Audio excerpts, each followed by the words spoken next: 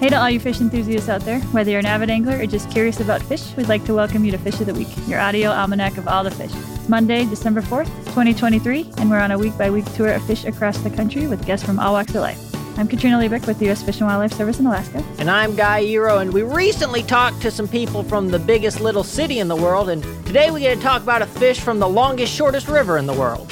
Talking about the fountain darter.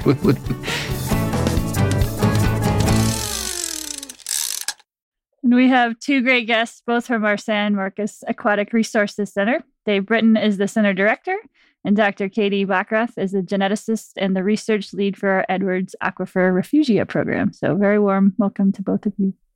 Hi. Thanks for having us. Okay, so let's get to know this fish a little. So we're in Texas. What would be some dead giveaway clues that we're in the right spot where these fish live? And also, how would we know that we're looking at a fountain darter and not some other fish species? This species is only found in the upper reaches of the San Marcos River and in the Comal system. And so you have to be in San Marcos, Texas, or New Braunfels to even find this species. Additionally, you have to be in a spring-fed system. They're highly dependent on the Edwards Aquifer, and they are actually found in kind of like open rocky areas and adjacent to aquatic vegetation. And so if you find yourself in a nice, shallow, clear riverbed in the San Marcos or in New Braunfels, then there's a good chance there's a fountain darter near you. Okay. And what do they look like? These are tiny little fish, about an inch long, not very big. Also, interesting fun fact about the fountain darter, they don't have a swim bladder, so they're not pelagic. They're not up in the water column. They're down on the bottom. They like to kind of hug the bottom around the vegetation and gravel and silt. They are sort of an olive color with blotches down the sides, and they're very small. So if you were to snorkel or stick a mask in the water and look down at the bottom, you might see them, and they dart around. Their behavior is indicative of their name. They're pretty cool. We sometimes have them on display at our Aquatic Resources Center. You can see them doing their little activities. They're fun-looking little fish. Okay. Why are they called fountain? What does the fountain have to do with? Probably because of the springs. They're spring-related. So if you were to go to Spring Lake, where the headwaters of the San Marcos come out, if you dive down and look at the bottom, you can see water coming up through the sand and the silt, and it's pretty cool. Oh, okay. Kind of like maybe what you'd see like a fountain underwater. So the darters that I'm used to seeing when I was down in Georgia, they tend to really like these really fast waters, these riffles, these big runs. It doesn't sound like the type of habitat you're describing. So what is the habitat like where you find the fountain darter? So these guys are fairly similar in habitat to other darter species, in the sense that they are more benthic. They do associate with gravel habitats, and they do like medium flow. How were they first discovered? And these guys have been on the endangered species list for a long time. I'm just kind of curious how they were discovered and how they were put on that list kind of very early on. There's been a lot of study on the fish and the fish systems in both the San Marcos and the Comal River for a very long time. Texas State University, they have a very nice aquatic biology program there that's been around for quite some time. And there, some of the earlier papers on the fountain darter were written by people who worked at that station as Texas State. Also, we're very close to UT Austin, University of Texas at Austin, and which was the home of Clark Hubbs, who's a very famous fish biologist. He's deceased now, but Clark was very prolific. He was out and about all over the place, and he helped describe all kinds of species. He did a lot of early work, and so did other people from Texas State on this species. Interestingly, one of the reasons it got on the horizon, back particularly around the time when we were creating the Endangered Species Act, is the fact that back in the 1950s, the flow in the Comal River in New Braunfels stopped. We had a drought of record. It was prolonged, and eventually the water just stopped flowing. The flow is required for these organisms. And some of them, I hear, survived through some pools that remained, even though the water wasn't flowing. And then in the 1970s, the population had been very much decimated in the Comal system. It was a separate population. Some conservation biologists reintroduced the fountain darter from the San Marcos system down to Comal. This was 1974, 1975, I believe. And so that's the population that we have now as a result. Endangered Species Act is 1973, Fountain darter was included to an act that was a predecessor to the Endangered Species Act. So this was one of the first fish, or there were several, but this was for the Endangered Species Act. This was one of the original species that was listed. Yeah, and it had, probably because of what happened in the 50s, it had gotten recognition and recognized by not just Fish and Wildlife Service, but the state of Texas and now the IUCN. Yeah. You talk about like looking at formalin and preserved fish for this catfish stuff. You lost the Comal River population back in the 50s. And, okay, if I was a student at Texas State and I wanted to go down to the Schlitterbahn, I could hop on I-35 and be down there in 25 minutes. But if I'm a fountain darter and I got to go down the San Marcos and up the Guadalupe, it may as well be a world away, a whole different planet. So, I'm not usually one to take the side of the splitters in these arguments, but are there any preserved specimens of the original Comal River population? And has anyone looked into seeing if they actually are the same species, or were they different and you repopulated it with these San Marcos fish? That's a good question. They are two distinct systems. And eventually the San Marcos system ends up with the Guadalupe somewhere way down there, but the fountain darters don't go that far. And so does the Comal. The Comal empties into the Guadalupe right there in New Braunfels. So again, it's the shortest river in the United States, I believe. It's not very far. In fact, if you go to Google Maps and you zoom out, you can't even see it. If you can see the city, you can't even see the river hardly. Oh, wow. It's that small. I do know that our center was part of a study that was done a couple of decades ago using microsatellite markers to look at the genetics of the two populations. This was after the extirpation or near extirpation. There were still unique markers in the Comal system that weren't found in the San Marcos system. If we were to redo that today, I think that we'd get a lot better picture. Given the duration in which the San Marcos population was used to reintroduce into the Comal population, there is probably going to be some evidence of at least population divergence in those two, right? These guys only live a couple of years, and so the generation time is fairly short. And so there's going to be a lot of generations in between 2023 from the 1970s.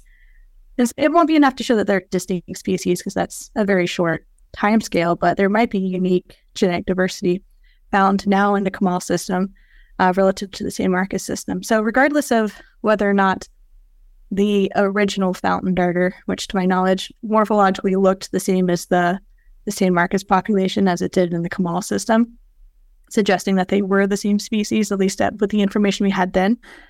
The San Marcos and the Comal system are going to be the same species, but they might be evolutionary significant units that are both may be distinctly preserved just based on the level of diversity that is captured within each of those populations.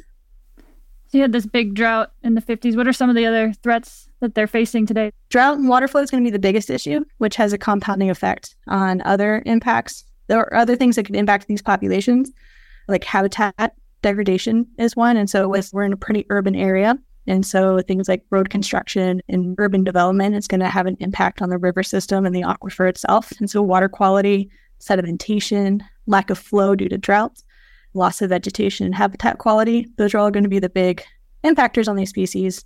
In addition, with the continual introduction of invasive species, that is always a possibility of impacting these species as well. What are some of the invasives? Oh man, we're in Texas. We have a lot of invasives that are in the San Marcos River and in the Comal River. The San Marcos River in particular runs through Texas State University. There's a lot of students that are on campus, and they do have a good aquatic program, and they try and teach them, what to do and what not to do. But our scuba diving team finds all kinds of aquarium fish and other sorts of things that are in the river. Some of the notable ones are the armored catfish, sometimes called plecos, plecostomus. There's a lot of invasive aquatic plants. One of the ones that we've been working on a lot is called cryptocorini. It's a water trumpet. A pretty plant. You find them in aquariums. What happens, we believe, is that students that have aquariums in their dorms or in their houses or whatever when they're in college, when they get ready to move back home or go somewhere else, get a job, they dump them in the river, or they have in the past. And you don't want to kill your organism or whatever. There are alternatives to just dumping it in the river. So there are a lot of invasives in the river that aren't native there. Invasive aquatic vegetation can outcompete native vegetation that fountain darters are dependent on. Things like introduced crayfish and shrimp could be predators to fountain darters, seeing as they're benthic. In addition, larger predatory fish like cichlids might also impact on darter populations. Another invasive, Melanoides tuberculata, is a red-rimmed Melanian snail. It's introduced to the river in a lot of places around here. It's one of the notorious invaders. It's a snail that can tolerate all kinds of conditions. It carries a parasite. It's a fluke or a trematode. It's called Centrocestus. And Centrocestus can infect fish, part of the life cycle, and it definitely infects the fountain darter and limits its ability to be healthy. The trematode has a complex life cycle that goes from fish to another host, usually birds, but they can infect humans as well. And then through defecation or some other mechanism, that the parasite life stage is deposited back in the water and it starts all over again. So that's a big problem. We regularly find Centrocestus in fountain darters. And it's an active area of research at Texas State University. Okay. Yeah. Don't dump your stuff. Don't dump your aquariums, kids. Yeah. And snails in particular are very difficult. Sometimes they're very small, and particularly invasive snails can tolerate some pretty harsh conditions.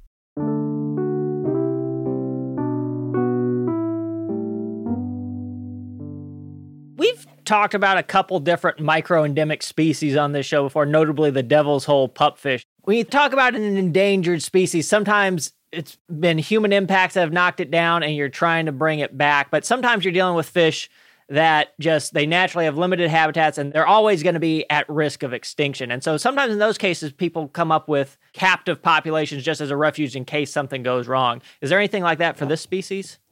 Yeah, so a lot of the species that we work with who are like this term microendemic to the San Marcos River and the Comal system. These are the only places that they're found. These are very small habitat ranges, only a couple of miles. So they're endangered simply because their habitat is so small and at high risk of loss.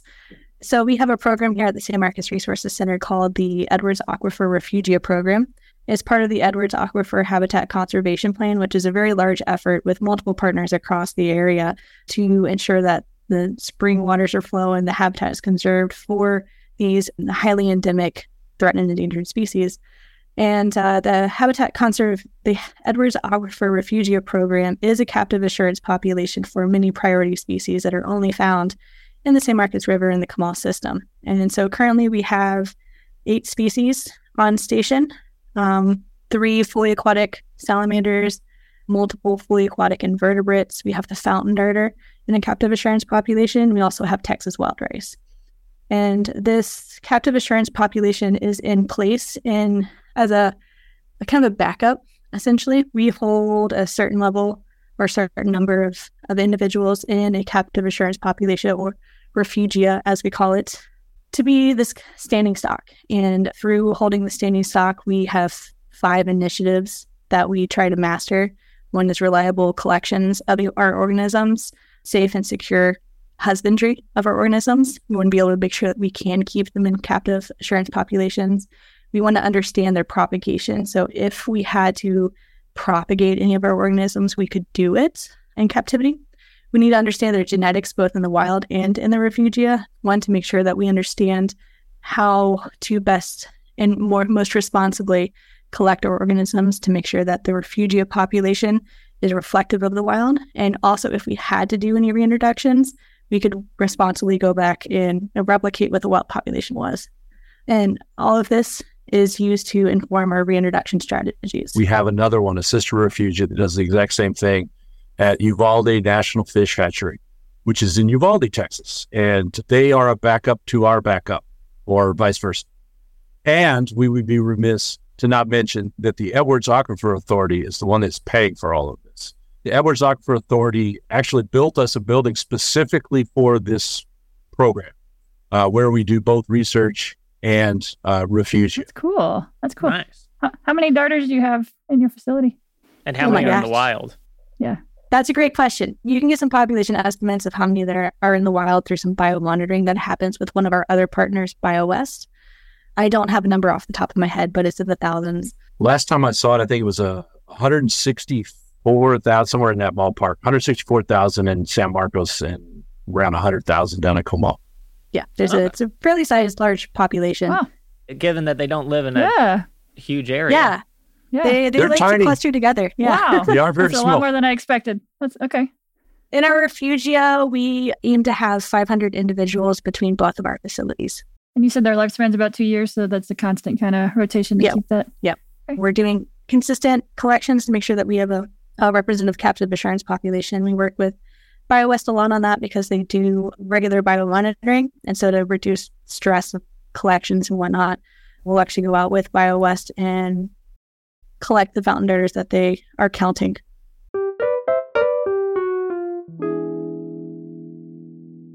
Talking about some extreme weather events, you mentioned the drought. You guys had a pretty massive freeze a couple years ago. I'm curious if that affected the darters, affected their spawning, or is the spring a good constant enough temperature that is able to offset that? Because they live near the headwaters of the springs, the water comes out of the ground at pretty constant temperature, regardless of what the weather is outside. And as long as there's flow, that's not a problem. It's when there's low flow that can become an issue. So that's one of the things that we have to keep our eyes on. In this particular freeze, we did not notice any major disruption in the fountain darter habitat. The U.S. Fish and Wildlife Service, we're not out there monitoring them regularly. We're out collecting for our refugia population. BioWest is the entity that's out there doing the monitoring, and they report to the Edwards Aquifer Authority. All that information is available online because it's endangered and because it's part of the Edwards Aquifer Habitat Conservation Plan. The bigger we, all of us are keeping a good eye on what's actually happening. Can you tell us a little bit more about the Edwards Aquifer and why it's important to people and fish? The aquifer is basically a giant underground spongy lake. It's a limestone system, karst system. It's full of rocks and nooks and crannies. It has cave systems. And there's actually multiple different, I guess you would say, strata of this underground lake. So various parts of the aquifer itself serves different purposes. There is a recharge zone. So all the rain that comes across Texas over this recharge zone flows directly into this underground lake. And then there's an artesian zone where a lot of our endemic species, groundwater species, are found. And there's also a zone where we actually draw up most of our water. The aquifer is crucial for the populations, the human populations in Texas. San Antonio and Austin both use the aquifer, and all the little towns in between, including San Marcos, are dependent on the aquifer or the rivers of the aquifer supply to actually get our drinking water. And there's fish in that aquifer. We talked to Dean Hendrickson last year about the blind cats, and it's really neat. This is this is a deep lake. It's huge. It's it's one of the largest aquifers, I think. And yeah, there are all kinds of organisms that live in the aquifer itself. One of the most notorious is the Texas blind salamander, for example. They're pretty unique looking. Mm-hmm. And we keep those as well. The fountain darter doesn't live in the aquifer itself, but it's dependent upon the flow coming out of the aquifer. Yeah, that artesian area that Katie was talking about, there's a fault called the Balcones Fault where the land is shifted and created these really nice springs that have really provided habitat not just for these organisms, but for humans for a very long time. Are the longest inhabited places in North America, I believe, because of the availability of the springs. The water is gorgeous. It's beautiful. It's crystal clear. The aquifer is a very important resource, right, for everybody, not just for these organisms, but for humans as well.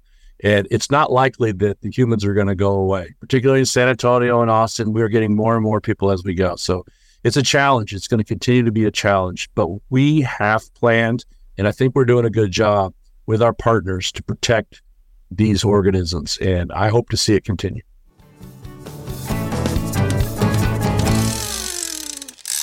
Okay, it's that time. This is Minute with Maria. Maria is joining us again from Chogean Lands in Western Alaska and is helping us elevate Indigenous voices and perspectives on this show.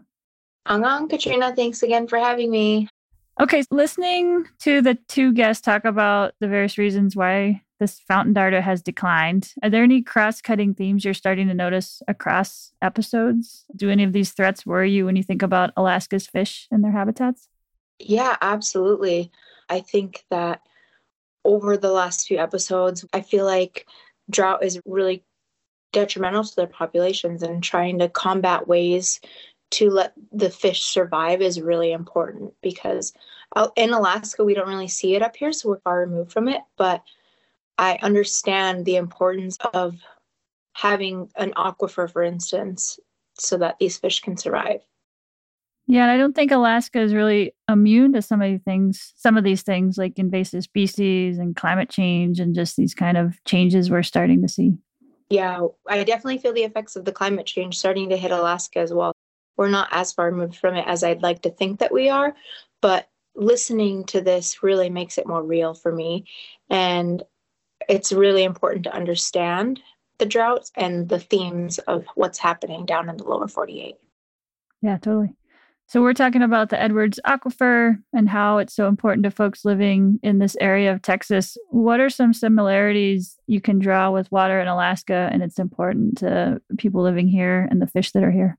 I do know that if you don't have that backup reservoir for the fish to survive and thrive, then how is the fish going to live? How is a fish going to be able to thrive in this environment? And even though it's a little fish that we're talking about, it's so important that this fish doesn't go away, because if that fish goes away, then what happens to the rest of the ecology under the water? Yeah, they're like a kind of a symbol, a very small symbol of, what's on the horizon and what we should be watching for. We got to look out for this little fountain darter fish, because you never know what's going to happen. Yeah. Okay, good chatting with you. All right, thanks for having me. Kagasakang.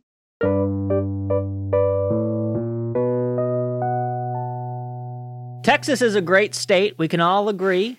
It's been drawn in a lot as Alaska, but it's not as big, but we're trying. Anyhow, it's drawn in a lot of people, notably during the pandemic when people could moving in from California, moving from all over the country. And of course, water being down in the desert is a limited resource. Have you seen in the last couple of years with this influx of human population, any stresses put on the aquifer? We have, but they're managed very well. Basically, when the Edwards Aquifer Authority was created, that was the point, was to manage the aquifer. As we move forward with economic development, a lot of people coming in, and particularly in the San Antonio and Austin area, they're seeing some peak influx of folks. It's amazing. I'm originally from the Dallas-Fort Worth area, which is a couple hundred miles up the highway, but I moved down here about 6-7 years ago, and I've watched this place grow like crazy. And they're doing a very good job, I believe, of monitoring the system and controlling the flow such that this doesn't become a problem. We have contingencies in place that are in the Habitat Conservation Plan in case it gets to the point where impacts are actually seen. One of those contingencies is what we call salvage. If it got to the point where the flow was so low that the populations were jeopardized, we would actually go out and collect fountain darters, as many as we could house in our refugia populations, and hold them until situation was reversed or restored. That's one of the purposes. And we have that capability both here and at Uvalde National Fish Hatchery. I'd like to know a little bit more about the Aquatic Resources Center. Fish and Wildlife is a unique organization. We've got our refuges, we've got hatcheries, we've got different offices. I'm just curious if you could give us a quick summary of what you do there. Yeah, as you just pointed out, we've got a lot of different divisions or parts of the U.S. Fish and Wildlife Service. And obviously, to most people, the most obvious is the National Wildlife Refuge System, because people can show up and they can enjoy that, and organisms on those refuges are protected. And that's a big win for everybody. In addition to those, we have a lot of other divisions. One of the other ones is our regulatory branch, which is the Ecological Services branch. Those are the folks that deal with the Endangered Species Act and listing of species and habitat conservation plans and species assessments and biological opinions, those sorts of things. Another branch, much smaller than the other two, are the Fisheries and Aquatic Conservation branch. Used to just be fisheries. The best one. No. We all have fish, right? It's fish and aquatic conservation. We focus mainly on aquatic conservation. Most of the critters that we have here on our station are not fish. We have freshwater mussels, we have toads, we have salamanders, we have invertebrates like crustaceans and insects and those sorts of things. But we do have the fountain darter. That's our fish. We are one of 7 technology centers, fish technology centers that are throughout the country. Region 2, which is the Southwest region, Texas, Oklahoma, New Mexico, and Arizona, actually has 2. We have another one, the Southwestern Native Aquatic Resources and Recovery Center. That's in Dexter, New Mexico. And we work with them a lot on various issues. Originally, this particular station that I'm at now, the San Marcos Aquatic Resources Center, was a fish hatchery, National Fish Hatchery. We switched from being a fish hatchery into what we call a technology center, where we focused on research around the 80s or so, 1980s. Most of what we do now involves the Endangered Species Act and endemic species in protection and conserving aquatic species that are associated with threats. Awesome. And is this a public facility and people come and see the fountain darter there? Yeah, okay. They can. They should. We ask them to let us know before they're coming. So call Dave Britton. You call me. Historically, the Comal River had some industrial uses, mills, cotton gin, stuff like that. Today, it seems like there's mainly recreation, tubers, people hanging out. Is that a net positive or negative for the species? Because on the one hand, use could lead to degradation, but on the other hand, getting people out there, it actually puts them in contact directly with these habitats and potentially with these fish, and might be able to help raise awareness and appreciation for these species in these places. Yes, you bring up a very good point. One of the problems, or could be a problem, is recreation versus conservation. Sometimes those butt heads, right? Ideally, probably the best situation, if you were only focused on conservation, would be for the humans to just disappear and leave the animals alone. That's not reality. That's not going to happen, particularly in areas where we have other needs, water being a predominant one, right? Our partners are very concerned about that very issue. Fish and Wildlife is concerned about that very issue. We've all come together over the last few decades to make sure that we are doing what we need to do in order to keep this place safe, not just in the Comal River, but in the San Marcos River. As you pointed out, tubing, it's a big deal in San Marcos River. It's a big deal in the Comal River. There are protections in place in order to make sure that the habitat and the organisms are not being affected. And there are mechanisms in place to adjust that if necessary. But so far, that hasn't been necessary because we're doing a good job at supporting these populations. So in terms of calls to action, we've talked about not releasing your aquarium pets. Are there any best practices there? Any other things folks can be thinking about as they're coexisting with these fish and with these waterways? Just ways to do right by the environment here? So far as your aquarium pets, if you find yourself in a situation where you have to get rid of your fish tank, contact your local pet stores. Oftentimes they will take back some of your aquatic pets and plants. But you can always find a friend who's looking for a fish tank. There's lots of people looking for fish tanks and they're expensive to start up, right? And so maybe you can gift your fish tank to somebody else. But when it comes to recreation and using these natural resources, it is always going to be a balance between maintaining the habitat for the species that live at those river reaches and the habitat around it. But also there's always going to be a human demand there too. By all means, please enjoy your natural resources. It's wonderful to be outside to enjoy these spring-fed rivers, especially in Texas heat. But be mindful of what you're doing in that river. There's plenty of Texas wild rice in the San Marcos River, but if it's trampled, it gets dislodged, it runs downstream, and it's gone because once it exits that 2-mile stretch of the San Marcos, there's no habitat for it. So stay out of aquatic vegetation where you might be disrupting native species that are housing endemic, endangered, or threatened species. If you're in Texas wild rice beds, you could be actively destroying an endangered species. Make sure you pick up all of your garbage and make sure you're not dumping in the river itself. And then for aquifer quality and health, there's don't dump your chemicals down your drains, your storm drains, your sink. Use proper chemical disposal methods. So you're talking about the importance of this vegetation too. It's important for these darters as well, right? Yeah, so darters, they do tend to associate more with kind of gravelly habitats, but when they do spawn there, they attach their eggs to aquatic vegetation and sticks and leaves. And so once you're disturbing this habitat, you are disturbing their breeding grounds and their nurseries. A lot of small fish, fry, rely on vegetation for coverage and protection for predators. And by disrupting this vegetation, you're actively destroying their nurseries and disrupting breeding grounds. That's probably something worth considering too for people. We're talking about this endangered species that lives in these very local habitats, but talking about in general, if you want to promote a good fishery for people who are interested in fishing and stuff like that, you don't want to remove all of the aquatic vegetation because that is important habitat. Very much so. Yeah, the vegetation will help keep the sediment low and keep the rivers clean and the gravel from being sediment loaded. And Guy, like you pointed out, it's not just the fountain darters that are using this vegetation as nursery and breeding grounds. It's a lot of our native fish and sport fish. And this invertebrate species that these fish rely on. One of them is the riffle beetle.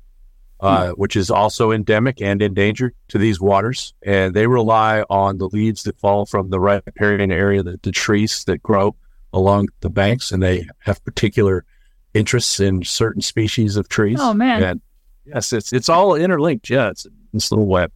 Does Texas have any other darter species? Yes, we do. We have green throat darter, which is the one that pops up on top of my head. They look very similar to fountain darters, but they are bigger.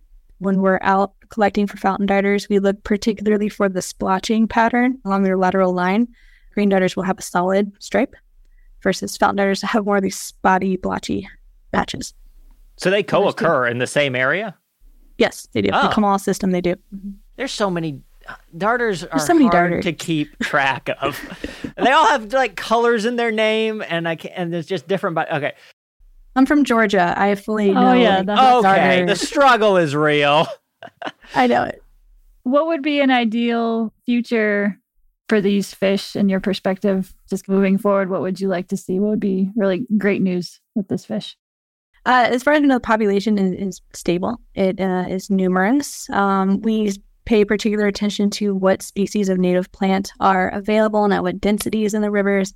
And so as long as we are maintaining responsible water usage and we're ensuring that the river is flowing via the Edwards Aquifer and that invasive species aren't overtaking native populations of aquatic vegetation, then we're holding steady for the species.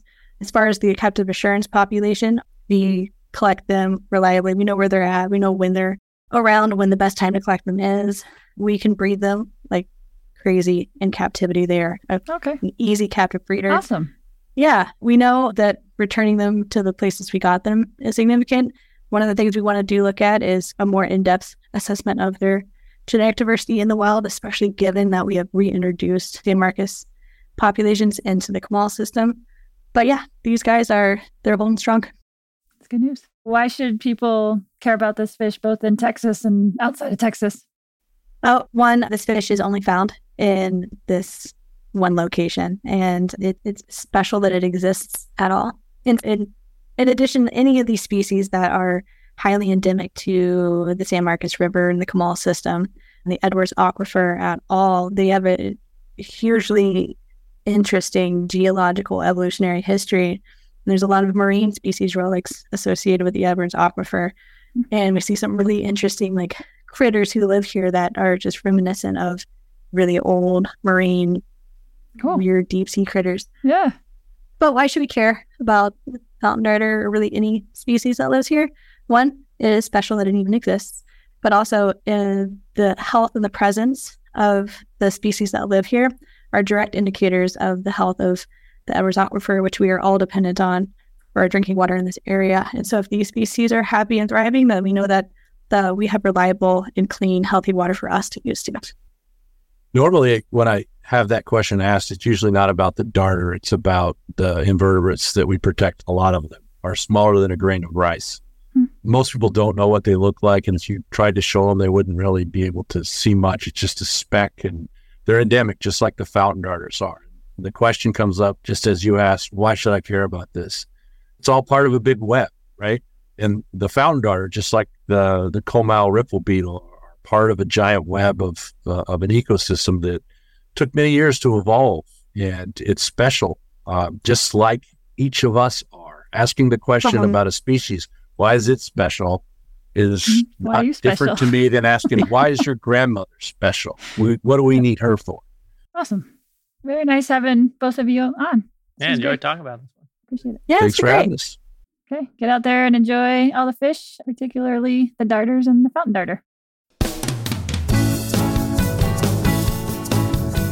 Thanks for listening to Fish of the Week. My name is Katrina Liebeck, and my co-host is Guy Eero. Our production partner for the series is Citizen Racecar.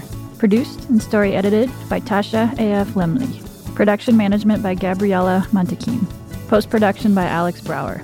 Fish of the Week is a production of the U.S. Fish and Wildlife Service, Alaska Regional Office of External Affairs. We honor, thank, and celebrate the whole community, individual tribes, states, our sister agencies, fish enthusiasts, scientists, and others who have elevated our understanding and love as people and professionals of all the fish.